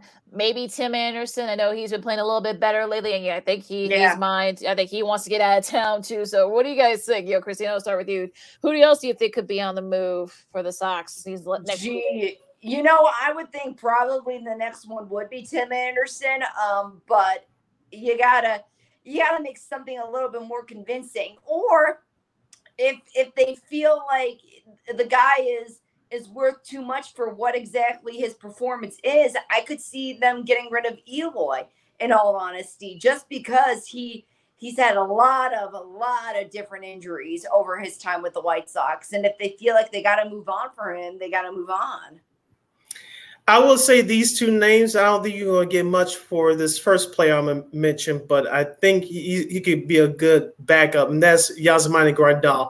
He's a free agent at the end of the year. Of course, they picked up their catcher of the future, I believe, in that trade with Giolito the other day. So I can see Grandal be the next one to go. You're not going to get much for him, but you get a lower level prospect. I can see that happening. But I think realistically, I think the next one is Kendall Graveman.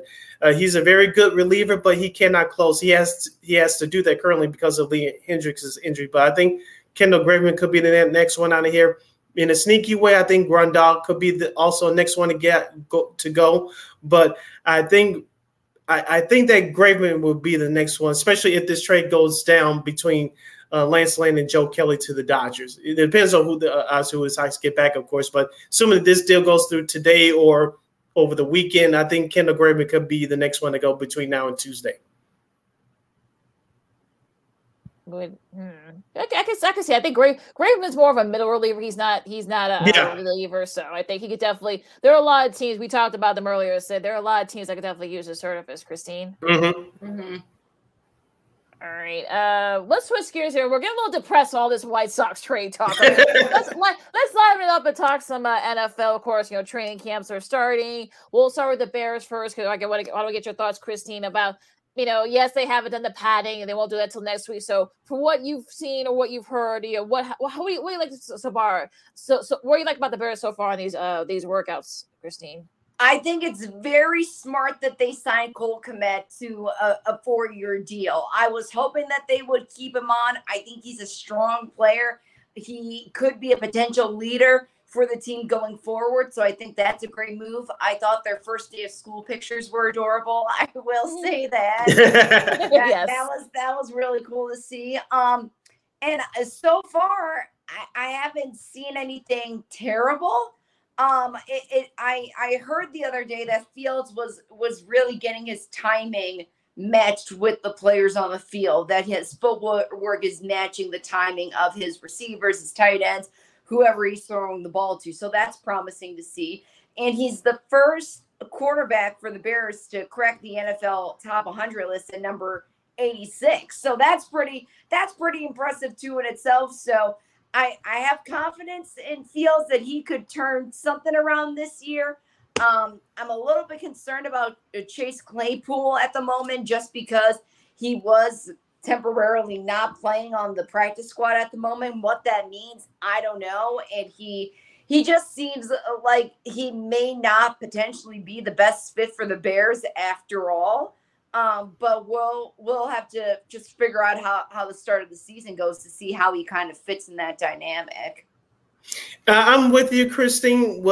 As far as Justin Fields, hopefully someone told him to practice sliding in the offseason. I know you along with the rest of us. Throwing the ball. Well, that too, but slide whenever you run. I get it. You want to fight for extra yards, but practice sliding just a few times more. I think that will help as well. And for the record, for those of you new listeners and viewers, Christine does not hate Justin Fields. So if you want to come after her, we'll tell you where to go. There were people that were hyping up saying, wow, look at the rushing yards that he has. I'm like, gee, that'd be great if he was a running back, but he's not. Like, he's got to be able to throw the ball. That was my only thing. So I hope I see a lot more throwing out of him. Yeah, and I think that's really going to be the key. Hopefully, look, we saw with DJ Moore and Darnell Mooney, and of course, we'll see about Chase Claypool. That's a whole different conversation. So we'll see what happens with that. Now, what about the defense? So far we know that Jalen Johnson, he wants that big payday. Brisker, some of the guys, Kyler Gordon, who they drafted last year. What do you think about the defense? Do you like what you see? Do they need a pass rush? Get that pass rush going? What do you think? Gee, it sounds really familiar with asking for more money on the defensive side, because that's what kind of happened last year with the Bears when it came to the training camp. So I just hope that they're stronger to actually, backfields up for the last couple of years, especially when Matt Nagy was still the coach. The defense was strong. I believe the height of that defense was when they were at the number 3 spot in the NFL. So I'm hoping to see something like that again for Eberflus this time around. But again, what I saw last year on the field, I saw puny defenders out on that field. I did not see a strong bone in that line. So I'm hoping that a couple of the guys beefed up a little bit, and I'm hoping with these new prospects, they're going to also turn up the line a little bit more too. Yeah, going back to baseball, Christine, of course, now with the trade with the Giolito and Ronaldo Lopez to the Angels, of course, we all know what Shohei Ohtani did in that doubleheader win against the Tigers yesterday. Realistically, I know this is your soon-to-be husband's team, but realistically, how much of a chance do you give the Anaheim Angels to make the playoffs? Currently, they're 4 games behind the last spot in the AL wildcard race. And, of course, we don't know if they're going to make any more moves, but we know for sure now that Shohei Ohtani will not be traded. I didn't think it was going to get traded anyway because that would have been too much of a package from many teams to try to hurry up and gather and try to make a trade on such a hard deadline. But what percentage would you give the Anaheim Angels of making the playoffs now, especially with these moves, like I mentioned, with Giolito and Ronaldo Lopez joining the team now? Higher than the White Sox percentage, that's for sure. I mean, I read something the other day from Lucas Giolito saying that he is just thrilled to have a teammate like Ohtani to learn a little bit more from him in a way and to just kind of feed off of that energy. The fact that they're not trading Shohei, which I didn't think that they would trade him just because that deadline is so precise. It shows with them getting more strong starting pitchers, more bats. It shows that I think they're actually serious about making the postseason in order to keep Shohei on the team. Because if they don't, then Shohei's going to move on. Where is he going to move on to? I don't know. But then again, there could be the other aspect of it where, I saw Anaheim Field, I saw the stadium, and gosh, they love Shohei. I mean, seriously, you have people from all over just coming to see this guy perform. So I think just because of the fan base alone and just because how they treated Shohei, there could be a little bit of a heart over a head kind of thinking for Shohei, seeing all the love and support that he's getting from Anaheim, and just how much the organization loves him and how much money he's probably making the organization and vice versa. So if they can at least make it to the postseason, I think there's a chance that they're going to keep Shohei around a little bit longer. If not, then there's got to be some thinking to do on both sides, I think. Yeah, we'll see. And I know you want to stay close to Japan. Of course, you can easily travel back and forth. So right, if you're the Cubs and the Yankees, I mean, you want to at least go for it. Try to bet on it, but I don't know if he'll take either or. Maybe if they either one of them offers more money, but we'll see what happens. Yeah, again, that population, especially the Asian community over there, that's a strong that's a strong community, and I saw that firsthand at the field. So.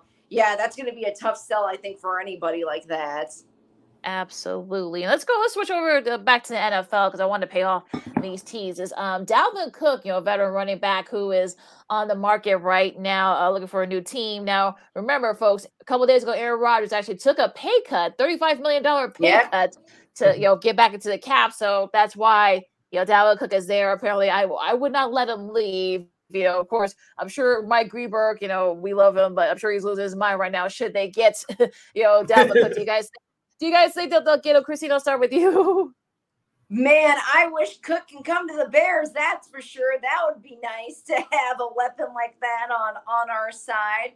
But I guess, look, if Aaron was willing to, I don't think he was willing to take a pay cut, but at least he did it. It shows that maybe he would like to have an asset like Dalvin Cook on the team. So that's kind of interesting to see how that's going to unfold. And we haven't even we kind of talked about them being on Hard Knocks. So maybe he's trying to put on a good image for the Hard Knocks series that's coming out. So lots of different sides of air in the last couple of years. I'm not sure what to think of this one. I don't know if he genuinely wants Cook on the team, or if this is just his way of playing nice for a little bit longer. Well, Roger said this it's not a 1-year deal, so he's going to be around for at least 2 years. So that's good. If you're a Jets fan, that's great to hear. But I think Dalvin Cook will help out that running game for the Jets. Remember, Breece Hall, now second-year running back, he tore his ACL last year, so he's still working his way back from that. So if they add Dalvin Cook, that's a great 1-2 punch. And so that's definitely going to help out Aaron Rodgers, of course. Exactly. So the Jets are expected to do great things this year. Of course, we all know about their defense. You saw what they did against the Bears last year, even though they didn't have Justin Fields. But regardless of the point, the Jets were 7-4 last year. They were led by the young defense, but Zach Wilson poo-pooed down his pants, and there went their season. So there's a lot of expectations for the Jets this year. I think if they do add Dalvin Cook, their chances will increase even more to make the playoffs. Buffalo's still the class in that division. They have their own little issues, but right now the Jets on paper, they're number 2 behind Buffalo in the AFC East.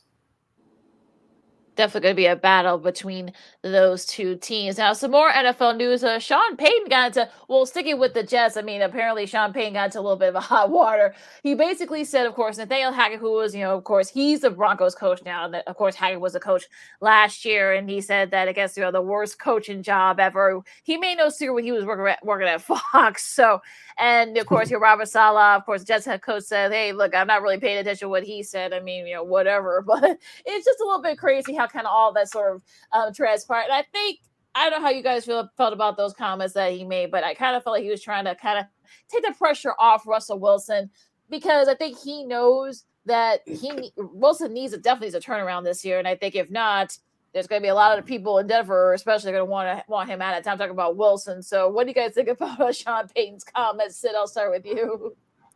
That was very entertaining, to say the least. As the old saying goes, there's truth in a lot of humor. And, of course, like you said, Sean Payton had a front row seat working on TV at Fox last year, so he got to see it firsthand. Because, like we say all the time, players talk throughout the league, so do coaches as well. So the numbers don't lie, the film don't lie.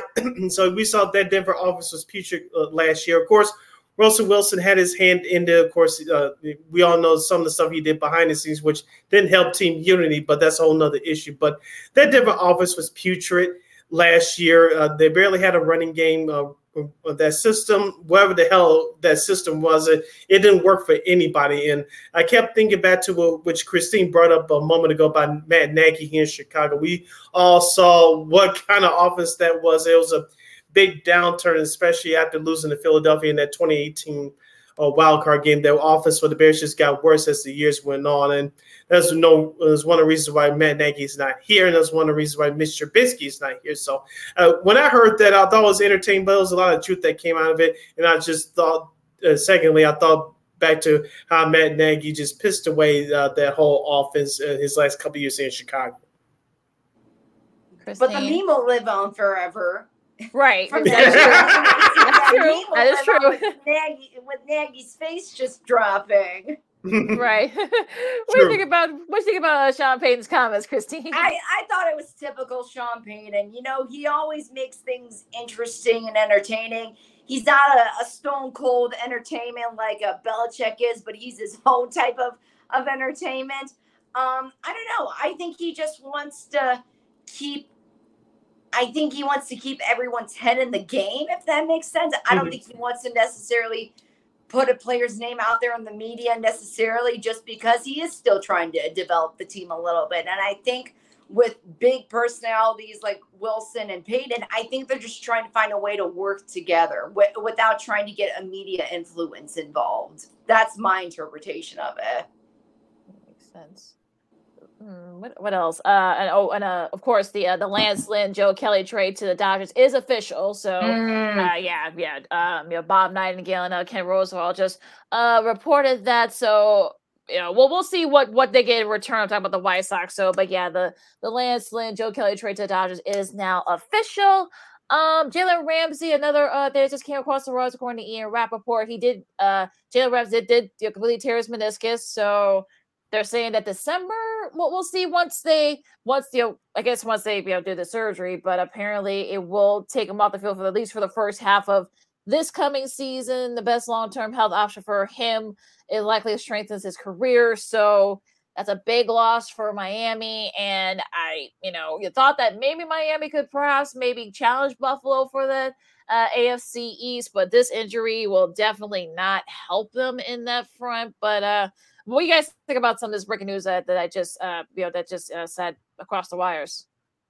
I'm sad about Joe Kelly. I really did think that he was a good asset for the White Sox. So if you're gonna go back anywhere, might as well go back to the team that dumped you in the first place.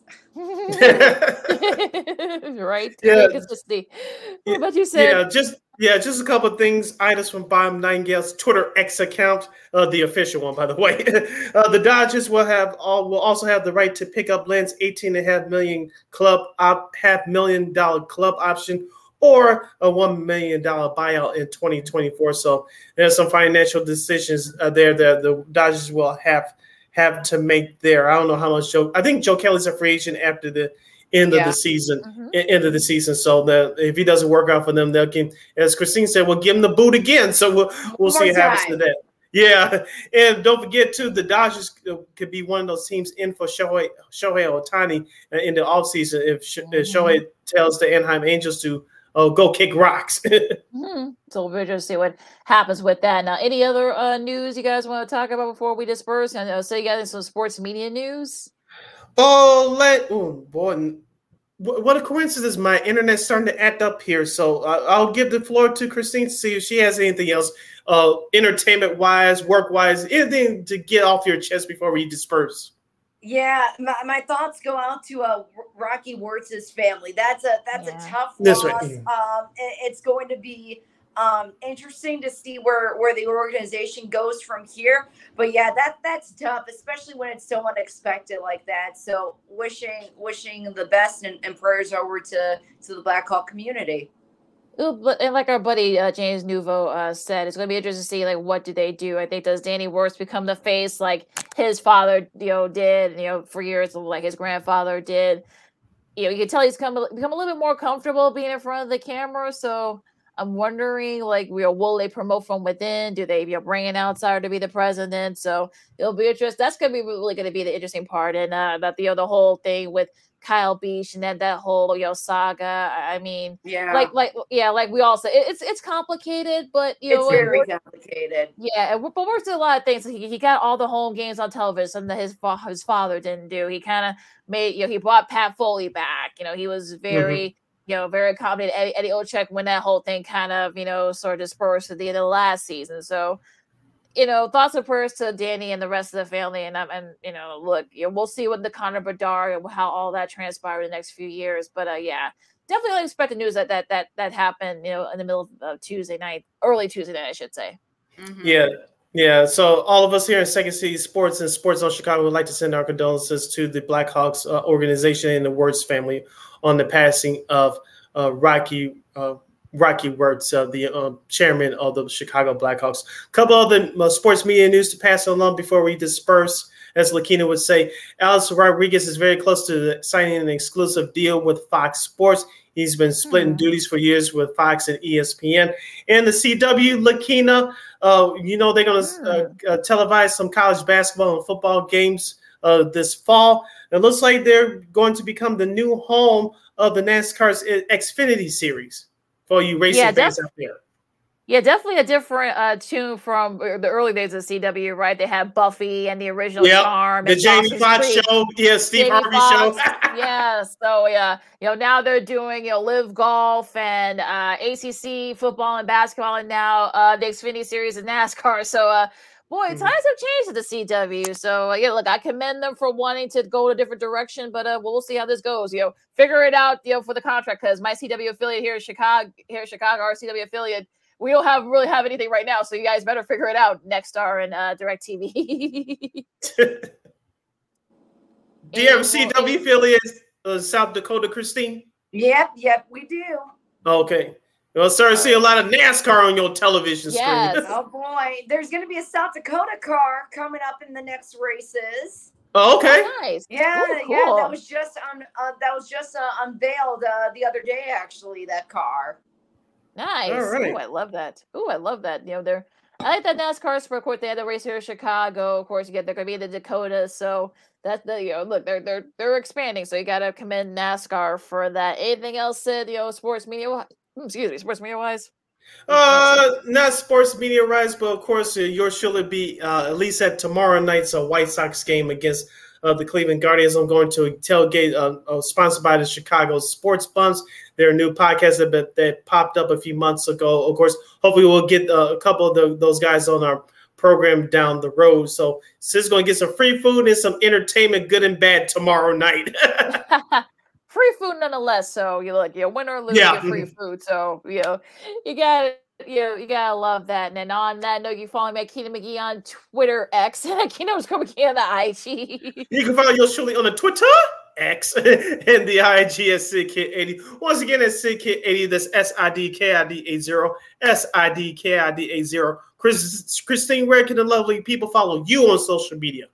You can follow me on just Twitter at CManica_KXRV. She ain't calling it X yet. Yeah, call it X yet. Yeah. You gotta go with the bird. It's still the bird. Exactly. We're not gonna do with that X yet. Of course, you can listen to our show every Monday, every Friday at noon to 2 p.m. Central Standard Time on SportZone Chicago's Facebook page and SportZone Chicago on the YouTube channel. Of course, you can catch us anytime you want at War Media Podcast, wherever you get your podcasts, anytime, anywhere. Yep, and make sure you can catch SportZone Chicago also available on Roku TV. So if you have a Roku television, download tap on the sports folder and download that SportZone Chicago app. If you don't have a Roku TV, any handheld device will do.